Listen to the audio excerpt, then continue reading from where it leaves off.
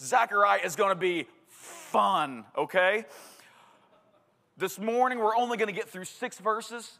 But starting next week, we're going to be walking through 8 different crazy visions that God gives Zechariah and that he's proclaiming to the people. You are going to get a good education in Hebrew vision writing. It's wacky and crazy and full of life and full of imagery. And then we've got some timestamps in here, some sign acts. And then we're going to end up with more prophecy. It's just going to be lots of fun. So put your seatbelts on. Let's read these first 6 verses. And I want to pray, and there's one more thing I want to say, but let's read the verses first. A call to return to the Lord. In the 8th month, in the 2nd year of Darius, the word of the Lord came to the prophet Zechariah, the son of Berechiah, son of Iddo, saying, the Lord was very angry with your fathers. Therefore say to them, thus declares the Lord of hosts, return to me, says the Lord of hosts, and I will return to you, says the Lord of hosts. Do not be like your fathers, to whom the former prophets cried out, thus says the Lord of hosts, return from your evil ways and from your evil deeds. But they did not hear or pay attention to me, declares the Lord. Your fathers, where are they? And the prophets, do they live forever? But my words and my statutes, which I commanded my servants, the prophets, did they not overtake your fathers? So they repented and said, as the Lord of hosts purposed to deal with us for our ways and deeds, so has he dealt with us. Let's pray real quickly one more time. Father, we need your word. Speak to your church. It is in Jesus' name. And every Christian said, amen. Real quick, let me say this before we dig into some context, because in order to understand this book, this prophet, this word from the Lord, these visions, we're going to need a lot of context, so we're going to spend a lot of time doing that this morning. But I do want to say, because I've been so encouraged in the Lord lately. Last week I didn't preach, praise God, for, one week that I didn't have to do that. But we had an elder retreat. And I want you to know that there's 5 elders here at the church, and 3 of them are not paid, and all of them work extremely hard because they love Jesus and because they love you. You may not even know this because we're not good at sharing, but every person who's a member at our church, we have lists of our members, and each of us guys have one, and every week we're calling your name out before the Lord. We're praying for you. We're praying for your family. These guys are working hard. They're involved. And the reason I'm telling you this is because I'm starting to feel bad they work so hard, especially the guys that we don't pay. They are killing it right now. We got building stuff and banking stuff and website stuff and just mission-driven, general organization stuff. And these guys are constantly on phone calls, constantly in meetings, working with other churches. They're doing so much right now. And I love them. And the reason you feel loved and supported, and I hope you do feel loved and supported here. If you don't, come talk to us. We'll figure out what that looks like. But I feel loved and I feel supported by our guys. And next time you're sitting in church and you're thinking, man, I just love my church. Go find Ben Cooper and hug him. Find Scott Mack and hug him. Find Daniel Purnell and hug him because they're making this place way better by the power of God's Spirit, right? They're making this place way better than it should be. And of course, me and Jeremy, we're on staff, but give us a hug too because we're working hard as well. And but God is good, and I want you to be encouraged. I want you to know people are working for you. They're doing it for Jesus. But they're also doing it for you. And last week, because I didn't have to preach, I got to go to Pastor Nick and the Kennesaw Gun Club Church. for their fourth service over there. I went to the 9 o'clock service over there, and they were still finishing up Vision series. And so they were on Legacy Piece. We're all starting Zechariah today in Cartersville and in Kennesaw here. But man, that church just felt... You're part of that thing, whether you're here or there or wherever. You're part of this thing where we're taking God's people and we're raising them up and we're sending them out and they're planting more churches and we're believing more people are going to hear the gospel and more people are going to get saved and more people are going to be baptized, because if you've ever been in Kennesaw, you know there's a lot of people who don't love Jesus there. That's why we sent them over there. But man, just sitting in that, and they do stuff different. You know, Nick's different than me. That's a high liturgy. They go through the Apostles' Creed. They're just doing all kinds of reciting stuff. But it was awesome and it was cool. And any chance you get to jump over, you can still come to the 11 o'clock service here. Any chance you get to go over there, I think you'd be super encouraged by what God is doing through them. And Pastor Nick preached the fire out of Romans chapter 14 for our legacy piece. I was so blessed, and I left blessed, and then I came here to our 11 o'clock, and Scotty Valiani, who, just so you know, he's 20 years younger than I am. 20 years, right, Scotty? You in here? Yeah. You're 29, right? You'll be, the big 30's coming. You're almost 50. I got a big one coming too next year. Oh. Back to Zechariah. I'll tell you what, I feel like I'm 50 this morning. But Scotty, we just got through with legacy, right? We've got young men in this church who, when called upon, can throw out some gospel. Amen? I will never look at Psalm 3 quite the same way ever again. And Scotty, thank you for that, man. I appreciate you, appreciate your work. Amen. And he's already got young guys that he's pumped that are 10 years younger than him, that he's teaching how to preach the gospel and giving opportunities and students to preach the gospel. We've got some just great young men in the church, and just praise the name of the Lord, amen? We're not just going to do this thing and talk about it. God is at work through his people right now, raising us up, using us in all kinds of different ways, and blessed be the name of the Lord. Now, in blowing all the sunshine on so many people, I did come across a verse that I want to share with you this morning, because we also have to stay humble, don't we? Because as Martin Luther wrote his famous Sacristy prayer before every sermon he preached. And just, if you don't know anything about Martin Luther, this is one of the leading theologians of the Great Reformation revival period. But he always prayed this prayer: Lord God, please don't leave me, for if you were to leave me, I will wreck it all. Right? And we all have to remember, unless the Lord builds the house, all who labor in vain. And as I was studying the Lord of Hosts, I came upon this verse in Jeremiah, and it's just it's 2 verses above some Lord of the Hosts stuff, and I was doing all my etymology work and trying to figure out Lord of Hosts, where does it come from, what does it mean, right, so I could serve you this morning. But when I saw this verse, I was like, I got to share this with 4 Points tomorrow. I've never seen a verse like this. It's so awesome. Let's put it up on the board. Jeremiah chapter 10, verse 14.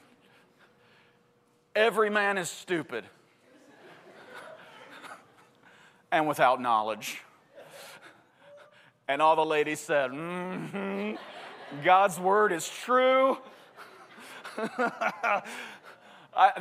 And some of you, I'm showing this to you because some of you are smart. Some of you have Etsy pages. This needs to be our verse. I want it on hats. I want it on shirts. I want it on coffee mugs, because we just always need the reminder. Don't think so highly of yourself or too seriously about yourself, for every man is stupid and without knowledge, and God's word is true. Now, ladies, I didn't want to leave you out, so I found another verse I want to share with you. It is better to live in a desert land than with a quarrelsome and fretful woman.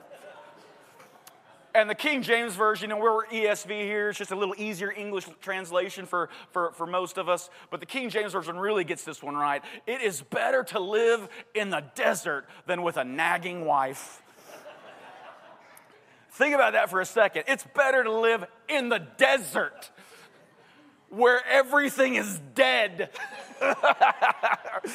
All right, so now that we're all humble, let's get to Zechariah. I feel like I need to pray again. So here's what I need you to understand, right? There's been this thing going around on social media about guys thinking about Rome, right?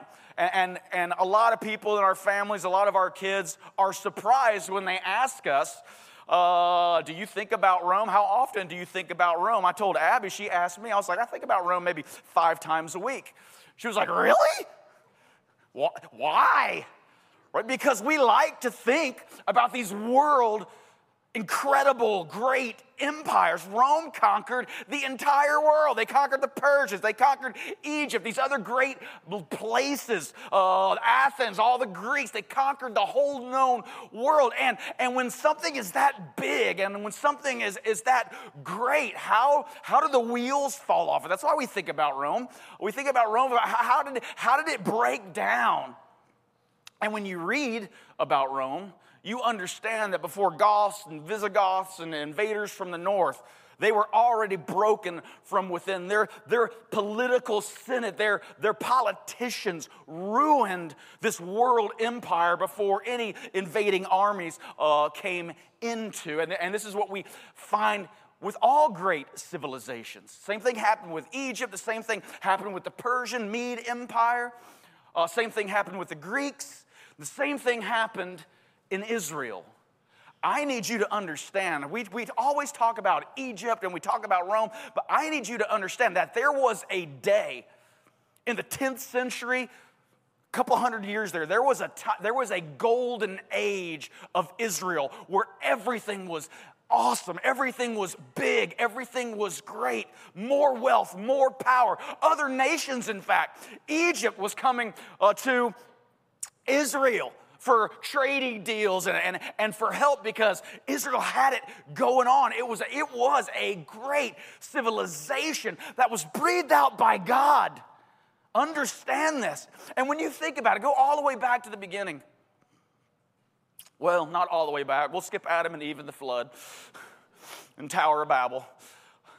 But when we think of Genesis 15 through 17, God begins this great civilization with one guy who's not, right? There is no God's people. There are people that God had used and people who God had saved through Noah and things like that. But there was no Israel at the time. There was no church at the time.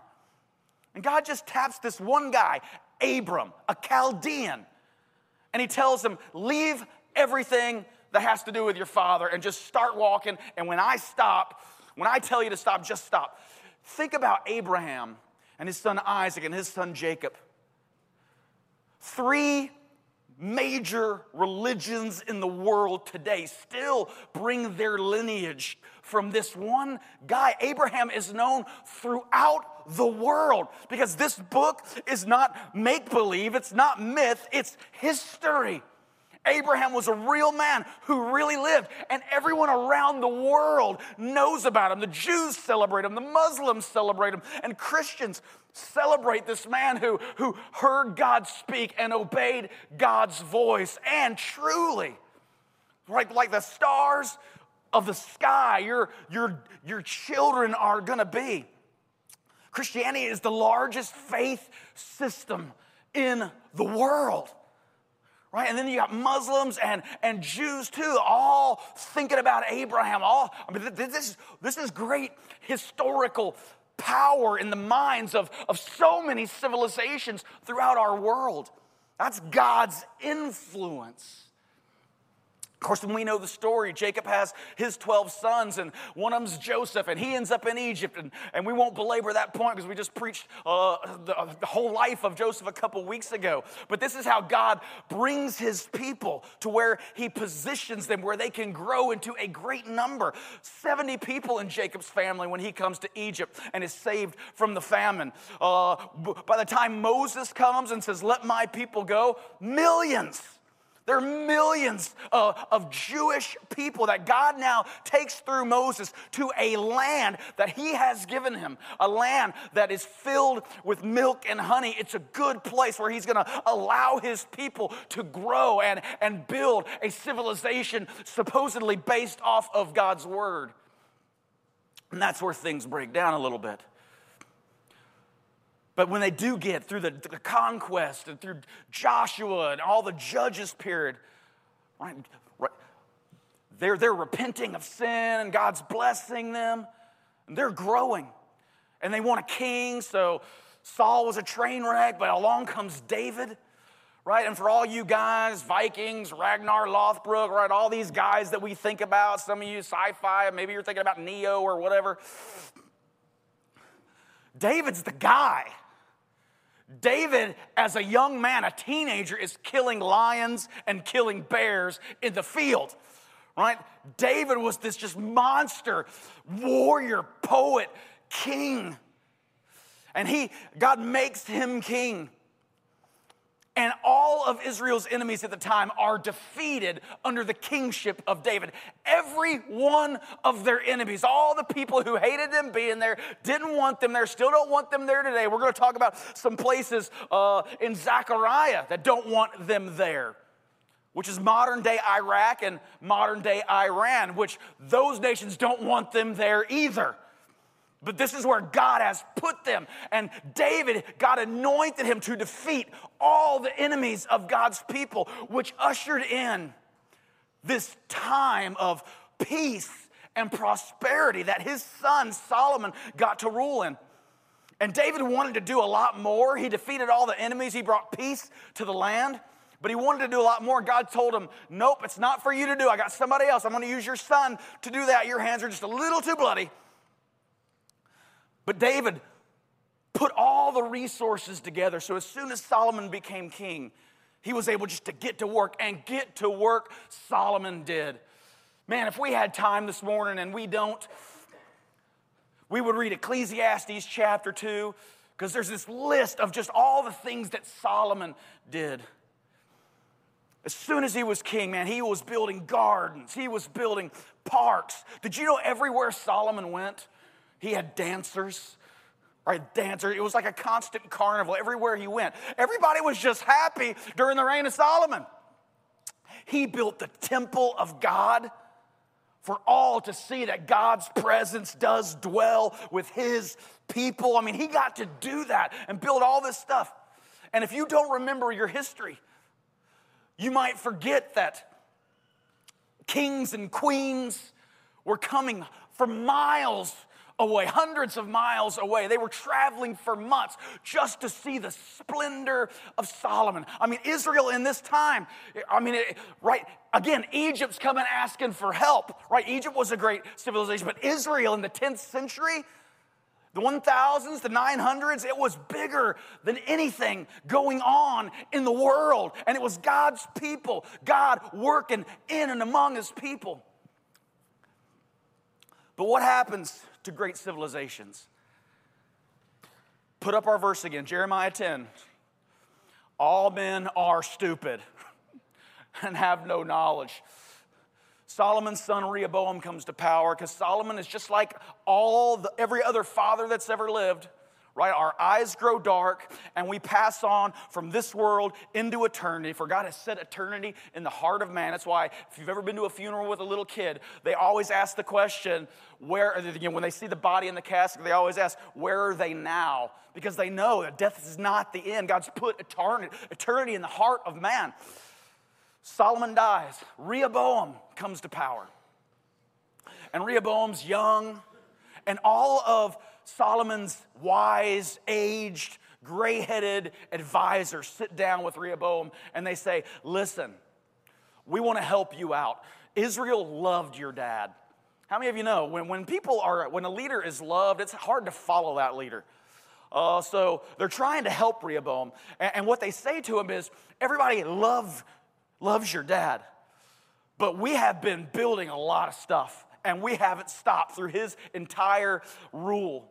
It would be nice for you to earn the heart, to earn the favor of the people. Why don't we take a couple years and just take a break from all these massive building projects? Let's quiet down. Just let the people begin to learn to love you, and then we can start the projects up some more.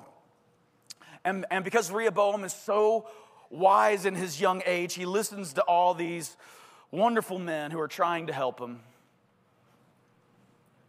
Put up our verse again so you guys can be with me. Every man is stupid. No, he gets his buddies, all the buddies he's grown up with, and he gets them in a room and he makes them his new council of advisors. And he's like, what do you guys think I should do? What should we do first? Here's their advice. What do you guys think? And they told him what they think. And so Rehoboam comes back out to all the aged advisors, and he tells them exactly what all his young buddies told him to say. He looked at them and he said, if you think my dad worked you hard, my little finger is going to work you harder than he ever did. It's a real piece of work, Rehoboam, right? Well, obviously, this doesn't go over well, right? It falls from within before it ever falls from outside. And in this golden age, there's a split. The kingdom splits. 10 tribes go with a military leader named Jeroboam. 10 of the 12 tribes of Israel move north and become the northern kingdom, and they still called themselves Israel. 10 of the 12 tribes. Only 2 stayed in the southern kingdom where Jerusalem and the temple was. And of course, the Levites are involved in the temple. They would never leave the temple. But Judah and Benjamin stayed. So 10 tribes goes north. And you know what the Bible says happens? God tried to speak to them. God sent prophets. You know, one of the things that's going to help you in the Old Testament so much, if you like to study the Old Testament, is knowing which prophets are going where. Because some of them aren't even going to the people of God anywhere. Some of them are heading to Nineveh like Jonah. But some, Micah and Amos, and right, these guys, they were going to the northern kingdom. God sent prophets to the northern kingdom telling them, repent of your sin. Don't be stupid. Have some knowledge. Obey God's word. Repent of sin. And God said, if you don't, I'm going to bring in a foreign power, and they're going to crush you. And there's no rebuilding for the northern kingdom. Every king the northern kingdom had, and there's a list of them. They were around for a couple hundred years. Every king in the northern kingdom did wicked in the eyes of the Lord. All the prophets were sent. Please repent. Please turn your hearts back to the Lord. Not one good king. So in 722, as God prophesied beforehand, he brings in Assyria. And Assyria wipes out the northern kingdom, never to return. There is exile for the northern kingdom, but there is no homecoming for the 10 tribes. That's why we call them the 10 lost tribes of Israel still today. They never returned to the land. They were scattered. But there's still the southern kingdom. The southern kingdom had kings too, and most of them were bad. But there was a few righteous kings. Kings like Josiah, who wanted to return the hearts of the people to the Father. Right, and he tore down all the places of idol worship. He was a young king. He became king at 8 years old, but he was a good king. He did what was right in the eyes of the Lord. And because of a couple good kings, God preserved the southern kingdom for a little while longer. But eventually, we get to 586 BC. This is 500 years before Jesus is born. And God finally has enough with the southern kingdom because the kings, they're just wicked, wicked, wicked, wicked, wicked. They're doing evil in the eyes of the Lord. So God also previously had prophesied back in Isaiah that he was going to raise up Babylon, and Babylon was going to come in and take the people into exile. The southern kingdom was going to be destroyed. But 150 years before, he also prophesied, but I'm going to bring you back to the land. Right? You've done wicked. You deserve exile. But don't worry, in 7 years, I'm going to use a man named Cyrus to bring you back. And let's look at Isaiah 44 really quick. This is 150 years before Cyrus was born. This is before Persia is in power. God prophesies this. You got to love God's word. who says of Cyrus, he is my shepherd, and he shall fulfill all my purpose, saying of Jerusalem, she shall be built, and of the temple, your foundation shall be laid. When Babylon comes in, they burn everything to the ground. There's nothing left, and the people are scattered. And guys like Daniel, Shadrach, Meshach, and Abednego. Do you know Meshach and Abednego? That's not even their Hebrew names. They all got their names changed when they were taken as servants to serve the Babylonians. But God does exactly what he says. He raises up Cyrus, and he raises up Persia, and he sends them over, and they conquer Babylon. And so Cyrus does. Look at Ezra chapter 1 and 2. Chapter 1, verses 1 and 2. This is so awesome. Again, 150 years of prophecy before Cyrus is even born. And sure enough, just like he says, good Lord, I have not found, I know it's in here somewhere. It shouldn't be that far back. Could you put it on the board for me? All right. In the first year of Cyrus, king of Persia, the word of the Lord by the mouth of Jeremiah might be fulfilled. The Lord stirred up the spirit of Cyrus, king of Persia, so that he made a proclamation throughout all his kingdom and also put it in writing. And here's what he says. Thus says Cyrus, king of Persia, the Lord, the God of heaven, Yahweh God, shows up and tells this Persian king exactly what to do for his people. He has given me all the kingdoms of the earth, and he has charged me to build him a house at Jerusalem, which is in Judah. So what Cyrus does is he starts sending God's people back so they can start rebuilding Israel and rebuilding the temple. Is that not awesome? And here's another cool thing. We even have secular documents. We have Persian documents. It's called the Cyrus Cylinder. It's cuneiform. And let's think about this. Persia's writing in cuneiform. Egypt's still chopping horses and putting pictures of weird eagles and stuff, word pictures. The Hebrew people have a language. They're writing books. I'm telling you, the golden age of Israel was something. But on this Cyrus cuneiform cylinder, it actually talks about how Cyrus conquered Babylon and began to send the peoples back to their homelands to reestablish their religious practices. Man, God's word is true. It's always true. It's always going to be true. I know Jesus is coming back because the Bible says it, just like he hasn't come back yet, but he's going to, just like Cyrus wasn't even born 150 years before that prophecy, and along comes Cyrus and he does exactly what God tells him to do. That's awesome. Trust your Bibles, amen? So God's people are back. We're almost there. God's people are back in Israel. The prophet Haggai had just preached a few sermons, so they're getting the temple built, rebuild the house of the Lord. That study guide's called Rebuilding the Ruins. So the work had started. Israel's coming back, but there's a shadow over everything. Right? The walls are still down. They're being invaded by raiders. The neighboring cities didn't want them back in that land.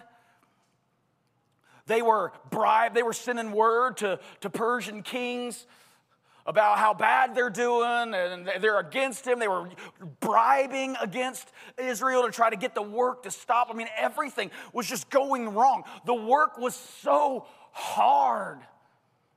And what made it worse is that as things they started to see come back, there were still old men who remembered the glory of Solomon's temple. There were still those who remembered the good old days. You know what the context of Zechariah is? You know the context. If you've ever heard somebody say, or if you've yourself said, man, I miss the glory days. I miss the good old days. How many of you high school ball players? No, none? Okay. Liars. Every man is stupid. Put it up there. Right? We miss when things were really good. So that's happening here. They're back in the city. Rebuilding is going along. But things just aren't like they thought. It doesn't seem to be as good. They were all excited. Lists, man, there's in Nehemiah and in Ezra, there are lists of thousands and thousands and thousands of people who are bringing all their wealth back to Israel to rebuild. There was excitement. But they got there, and the work was hard, and it didn't even look like it was going to be that great when they were finished there. They're in that halfway process in Zechariah. And their hearts, they just become delusioned. They fall into despair because it just doesn't look like what they expected it to look like. And then enters Zechariah. In the 8th month, in the 2nd year of Darius, who was a Mede king who took over sometime after Cyrus. We read about Darius in the book of Daniel. Daniel served under Darius. We know exactly when this is. There's a time stamp here. And Jewish months are kind of weird, but this is October, November of 520 BC. In the 8th month, in the 2nd year of Darius, the word of the Lord came to the prophet Zechariah, the son of Berechiah, the son of Iddo. And we know a little bit. These names are mentioned in a couple genealogies of the people who are coming back to work in Israel and to rebuild the temple. We know this is a priestly family. They had experience working in the temple. Iddo was there when the temple was built. He served as a prophet under Solomon and under Rehoboam and under Abijah. Right, so this is a family that God has been using in ministry service for a while. So he brings them back. They wanted all that ministry service back because the plan was to rebuild the temple. So here they are, 520. Again, just about 500 years before Jesus comes. This great civilization was getting rebuilt, but their hearts were in despair because it didn't seem like it was going to be as good as it used to have been. And the Lord was very angry with your fathers.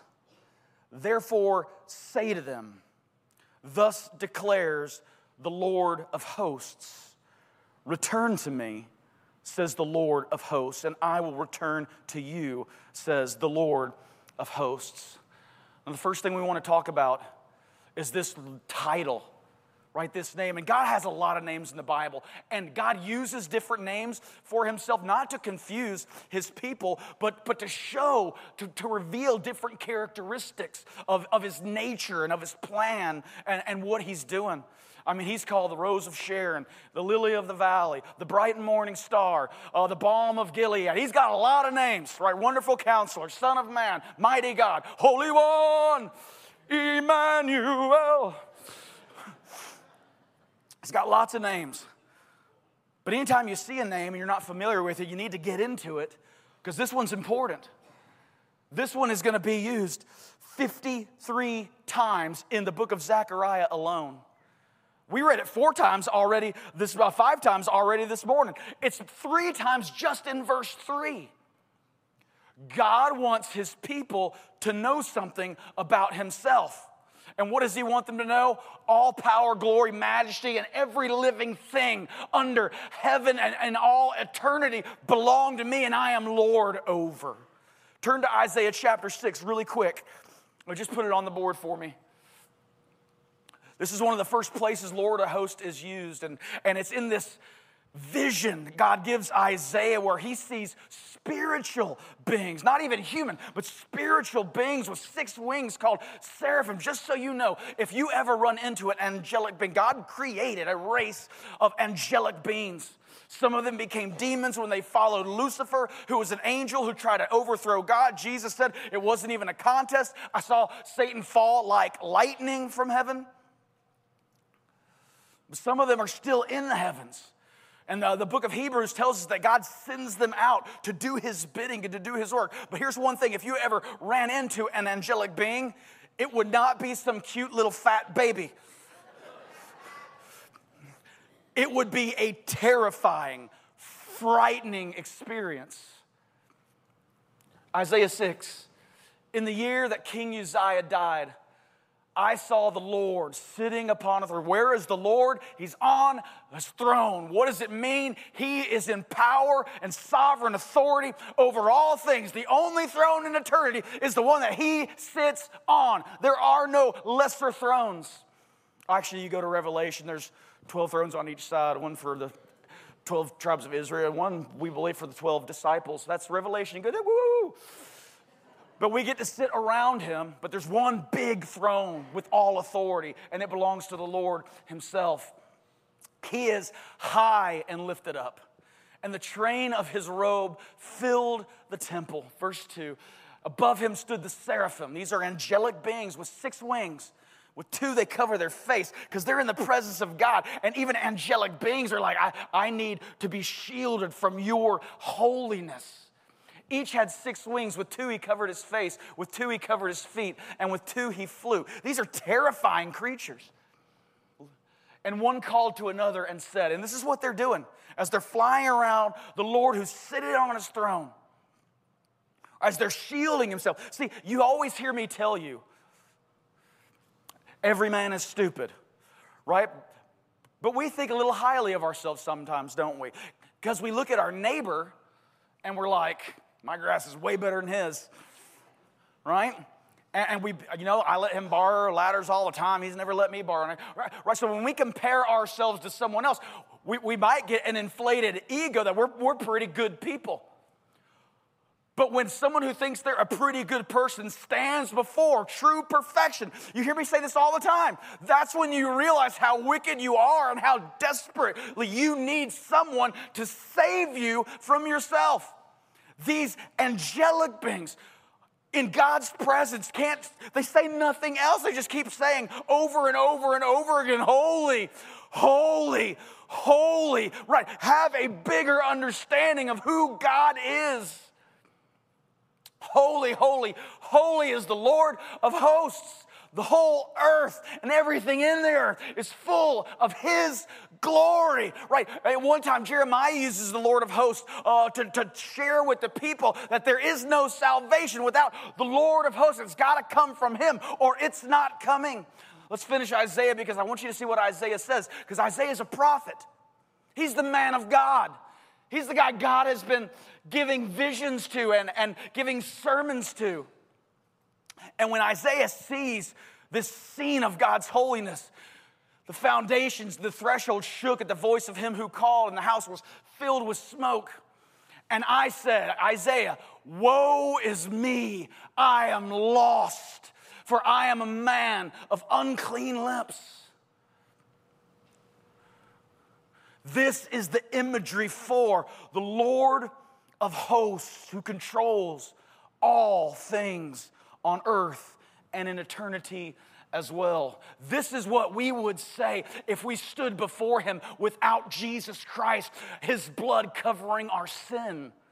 This would be our terrifying experience. We would look at the holiness of God and we would say, undone, I'm lost. Back to Zechariah.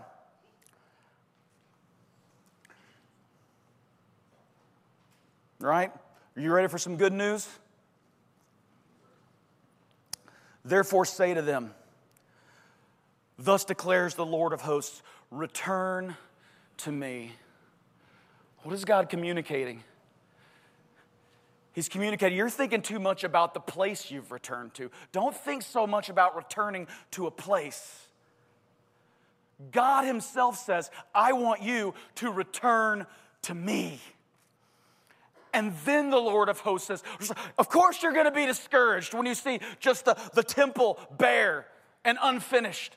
Of course you're going to be discouraged when you watch the raiders coming across stealing your cattle because your city doesn't have any walls. Of course you're going to be discouraged when you look at your houses and how they don't shine like they did in the golden age.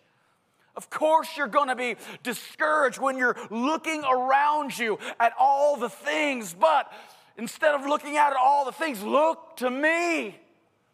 God says, return to me. Now, 10, 15 years ago, there was a debate within the church.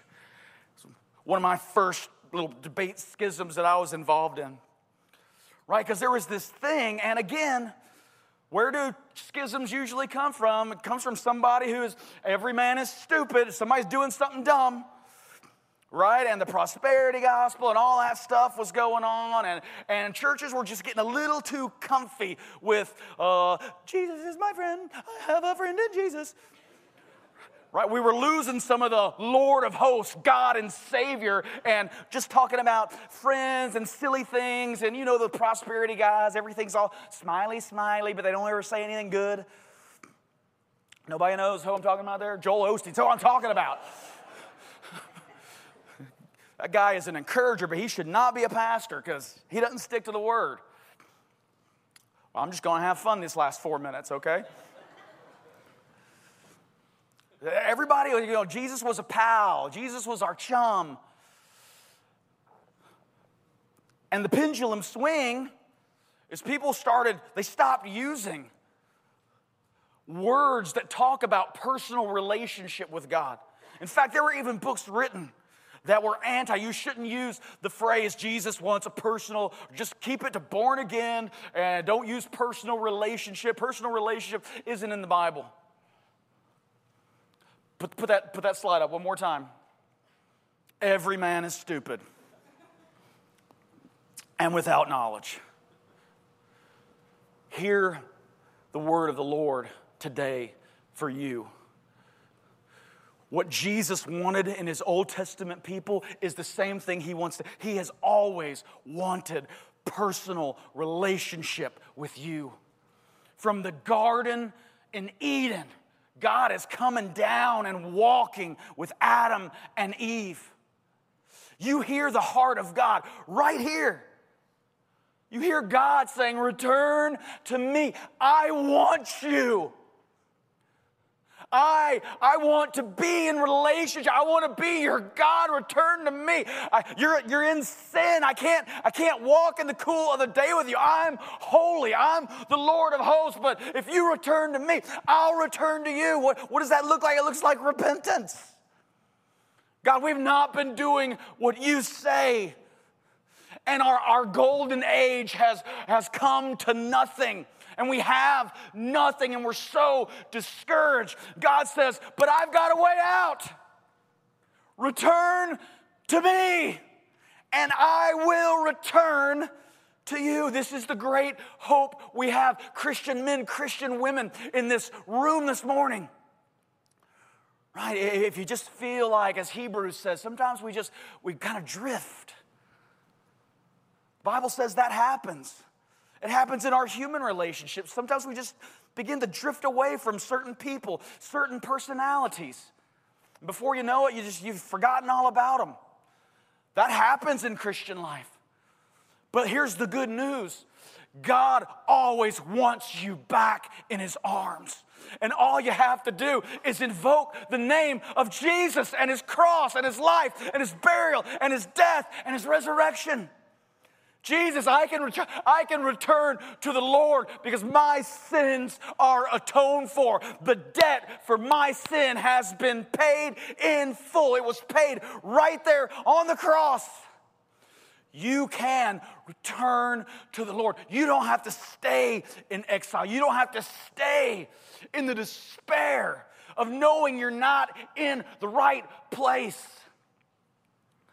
Through Jesus Christ, all access to the Lord of hosts is ours. Christian men, Christian women, be encouraged. You may not have meant to walk as far away from the Lord as you have, but you can always get back so quickly. And if you're in this room today and you've never known the Lord, his invitation is for you as well. Life has a way of just kicking out our teeth all the time. But there is a God who loves you. There is a God who created you. And there's a God who made every crooked way straight for you to be able to get back to him.